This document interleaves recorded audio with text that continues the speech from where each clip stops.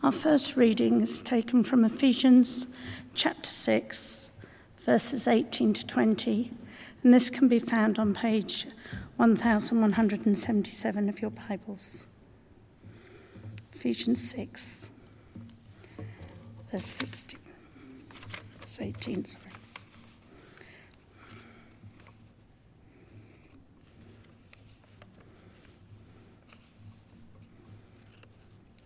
And pray in the Spirit on all occasions with all kinds of prayers and requests. With this in mind, be alert and always keep on praying for all the saints. Pray also for me, that whenever I open my mouth, words may be given me, so that I will fiercely make known to the mystery of the gospel, for which I am an ambassador in chains. Pray that I may declare it fearlessly, as I should.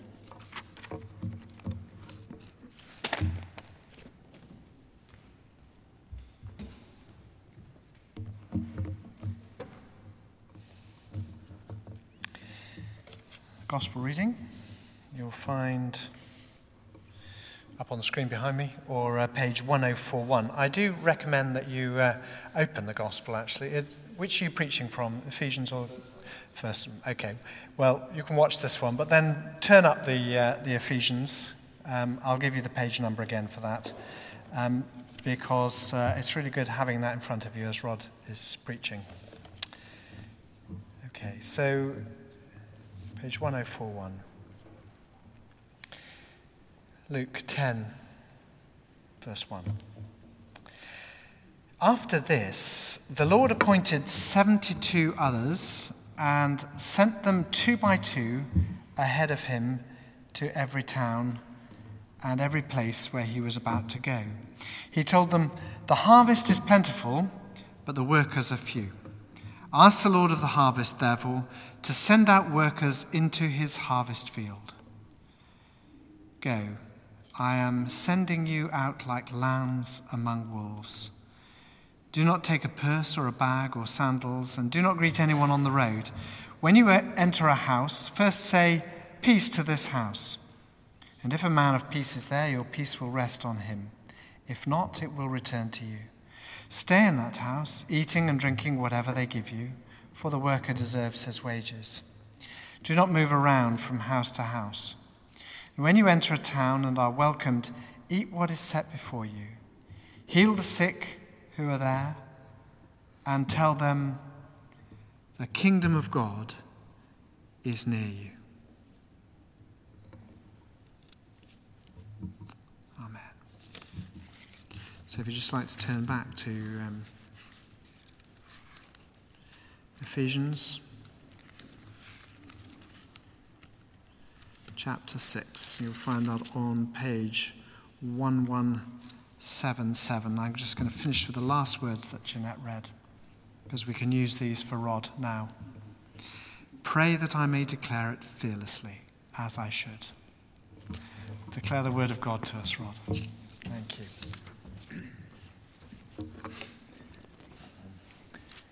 Mission is not just relief work. I think there's a lot of confusion. People think that going to help poor people is what God sends us to do. That is not what God sends us to do. That might be part of what mission work involves, and certainly has been part of our mission work in Japan.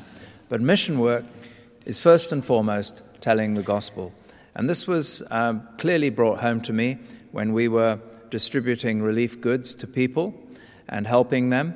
And the church has done tremendous work over there, the church as a whole, I mean. A huge number of American carpenters came out and repaired about 600 homes that had been damaged by the tsunami for free. And then the large number of donations came to a vast amount of money, and the church has been giving this to people and helping them in their need. And what's the response you get? "Oh, thank you very much." The next thing people often say is, "You're wonderful people." What do we say when somebody says that to us? Do we say, "Oh, thank you"? As soon as we say that, we take the praise for ourselves.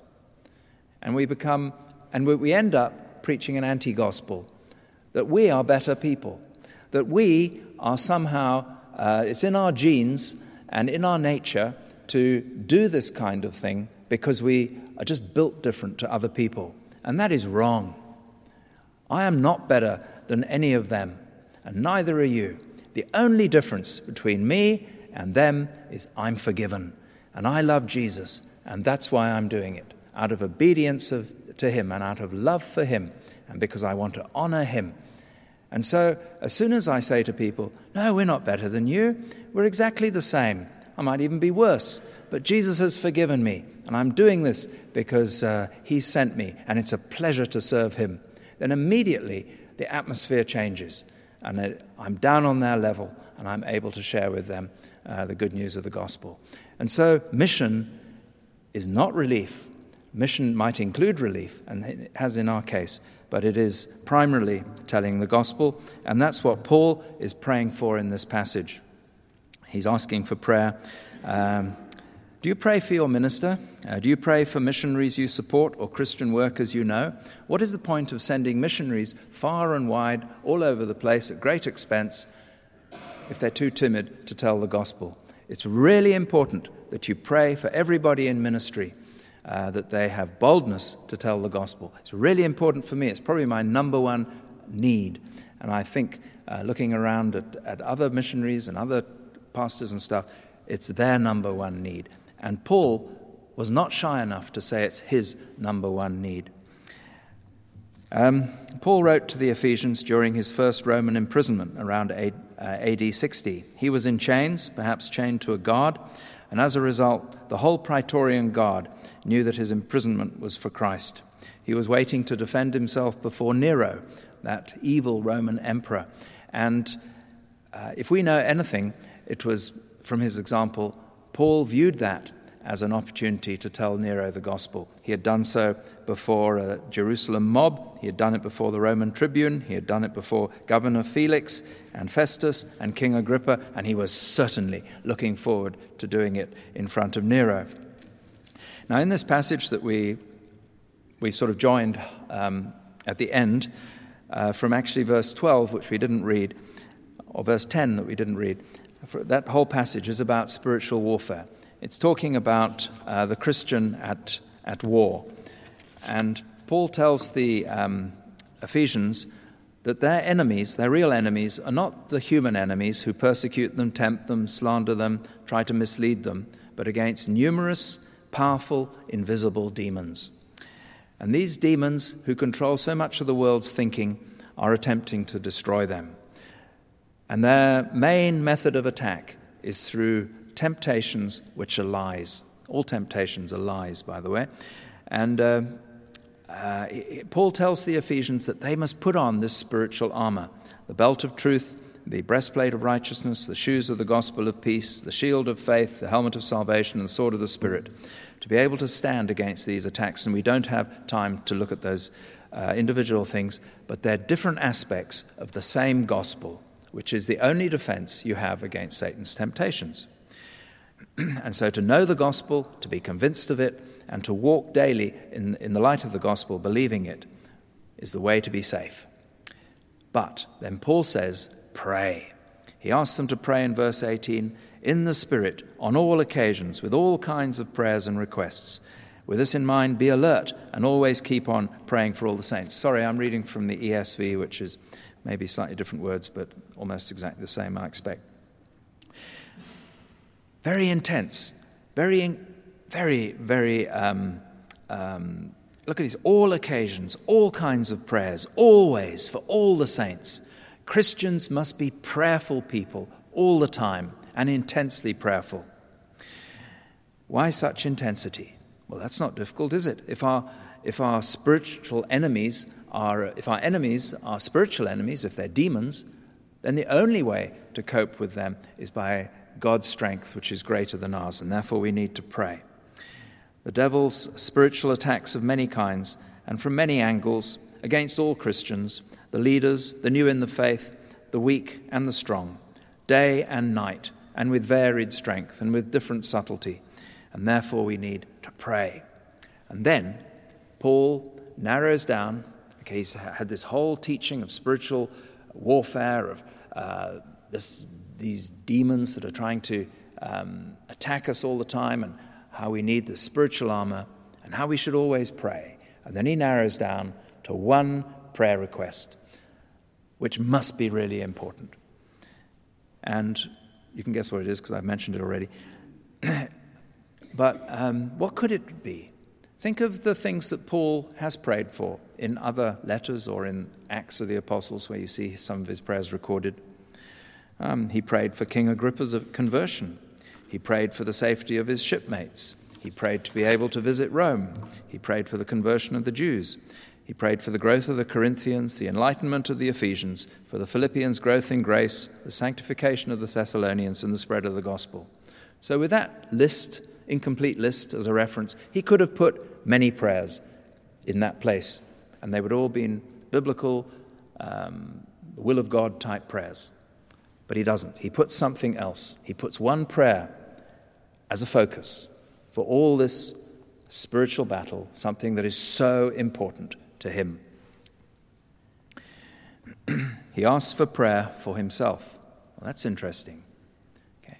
It's not selfish to pray for yourself, not when it's this prayer. It's not for his protection or for his release, but it's that he might speak the gospel with boldness. And I'm sorry it's tedious, but the NIV translation is a little bit wrong here. It says fearlessly. Actually, the word is boldly. Fearlessly means that you don't have any fear, which is a very sort of dull way of saying it. I mean, a stone doesn't have any fear, but a stone isn't bold. Okay, there's a difference. The Apostle Paul prays for boldness. And that is what is really the key to spiritual warfare. You see, it's not just prayer. Spiritual warfare and dealing with Satan's attacks is not just prayer. It is preaching of the gospel that is well watered by prayer and in the whole atmosphere of prayer. Let's look at it in verse 19-20. And also for me, that words may be given to me in opening my mouth boldly to proclaim the mystery of the gospel, for which I am an ambassador in chains, that I may declare it boldly as I ought to speak. What does Paul mean exactly? Well, it seems that he's praying for two things. First of all, the words to speak, and then boldness to say them. But actually, he's praying for one thing. He says, if only God would put the words in his mouth, then he will be bold. So Paul is praying here to be clear. And in the parallel passage in Colossians, he prays that he will be able to tell the gospel clearly. There's a relationship between boldness and clarity. The person who's timid, who's not bold, how do they speak? Well, they go round and round at circles, and you're scratching your head, you can't really understand them. But the bold speaker is impossible to misunderstand because they're clear. Okay? So clarity and boldness go together. Boldness is not just it's not certainly not being rude. It's not even being loud. It's not being extrovert necessarily. Boldness is clearly and with conviction and with passion and with love telling people what they need to hear in order that they may be saved for their own good, not for the self-protection of the person who's speaking or anything like that. It's entirely for the glory of God, for the good of those who hear. So we should pray for ministers. We should pray for missionaries, and actually we should pray for ourselves, because we all have relatives, we all have neighbors, we all have people next to our desk at work or in our school who we can only reach, and our minister and our missionary won't be able to reach them. And surely this is something we should pray for. If this is so important to Paul that he asked the Ephesians to pray for it, then surely why don't we pray for it? It should be one of our top priorities. Instead, it's something we hardly ever even think of. And Paul asks particularly, and this is interesting, to but boldly proclaim the mystery of the gospel. Okay, is that what it says in the NIV? Yes, mystery of the gospel.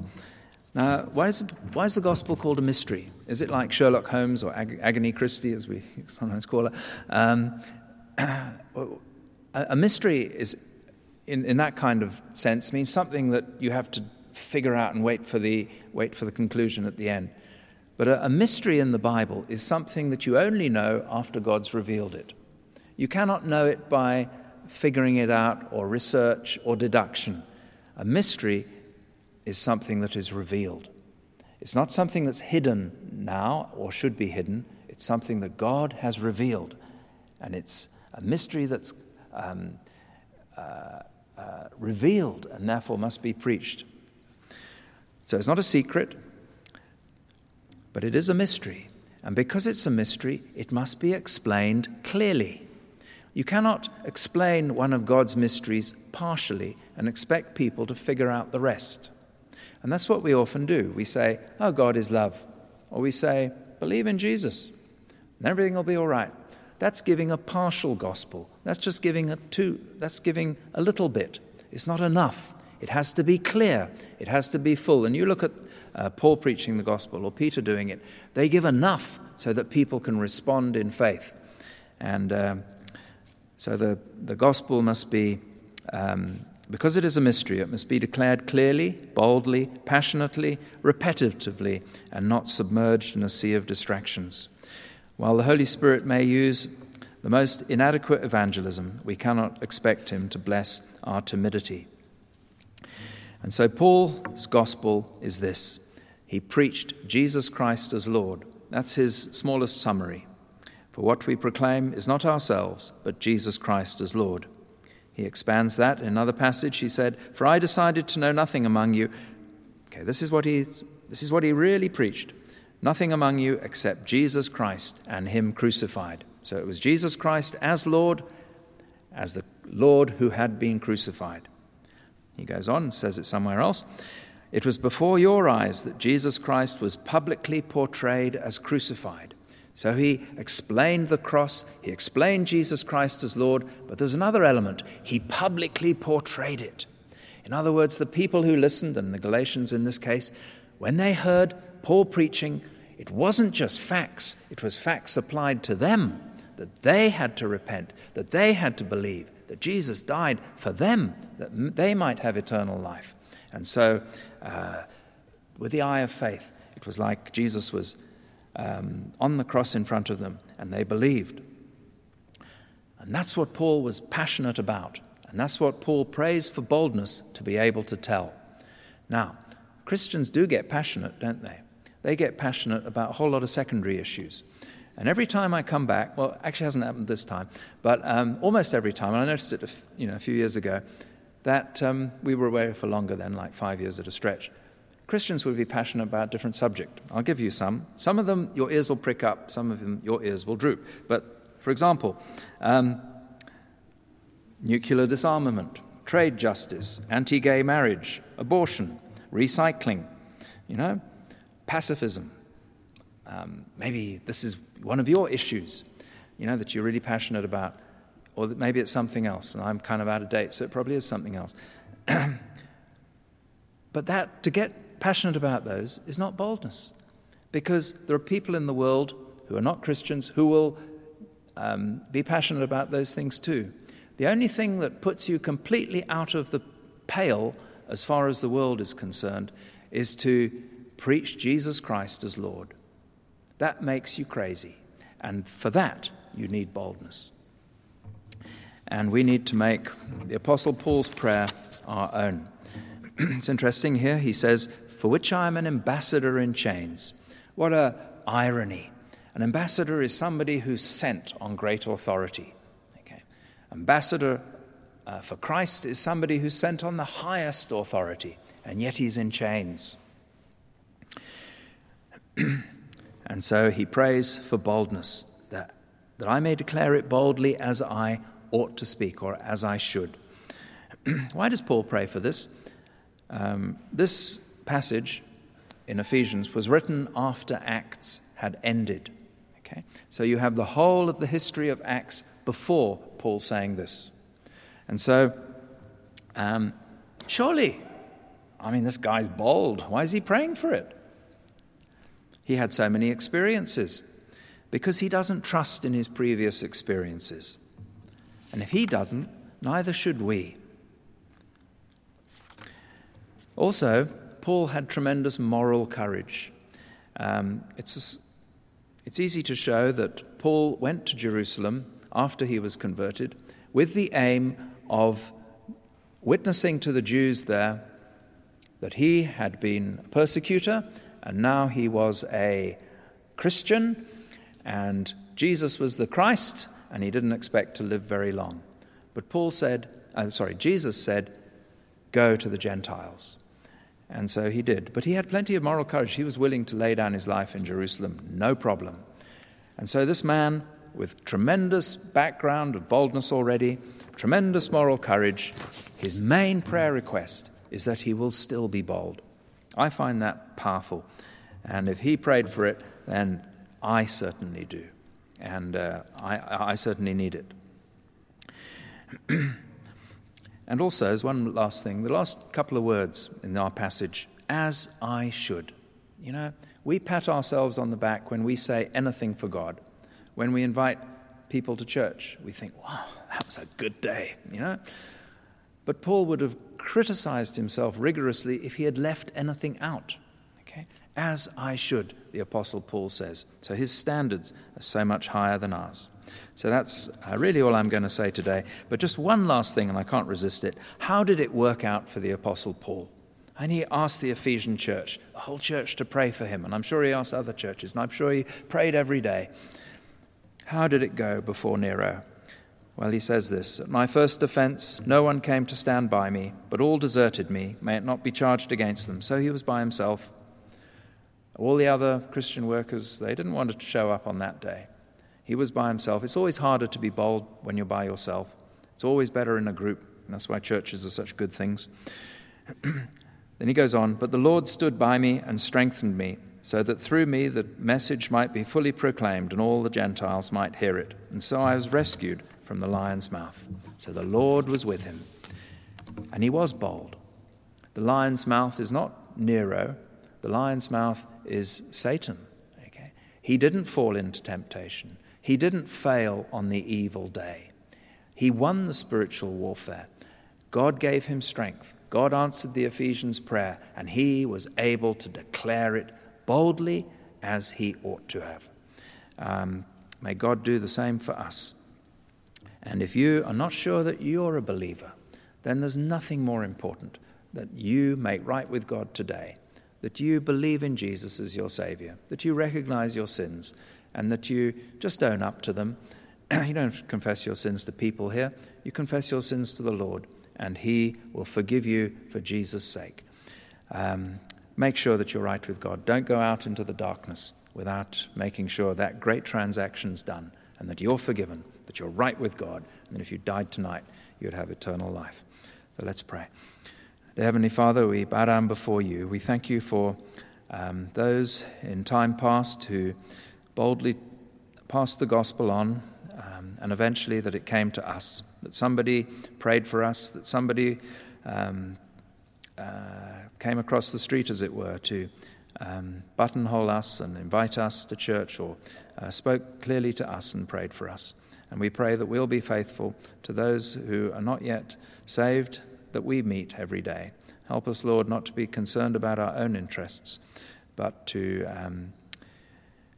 be bold with the gospel, as the Apostle Paul was. So please, Lord, you have the Holy Spirit that you strengthened him with. Now, Lord, we pray that the same Holy Spirit will strengthen us and empower us and fill us with joy unspeakable and full of glory. Give us a sight of eternity. Make us absolutely convinced in the truth of the gospel, and give us peace, sure that if we died, we would go immediately into your arms. Give us that assurance of salvation. and send us out to work and serve you, we pray. In Jesus' name, amen.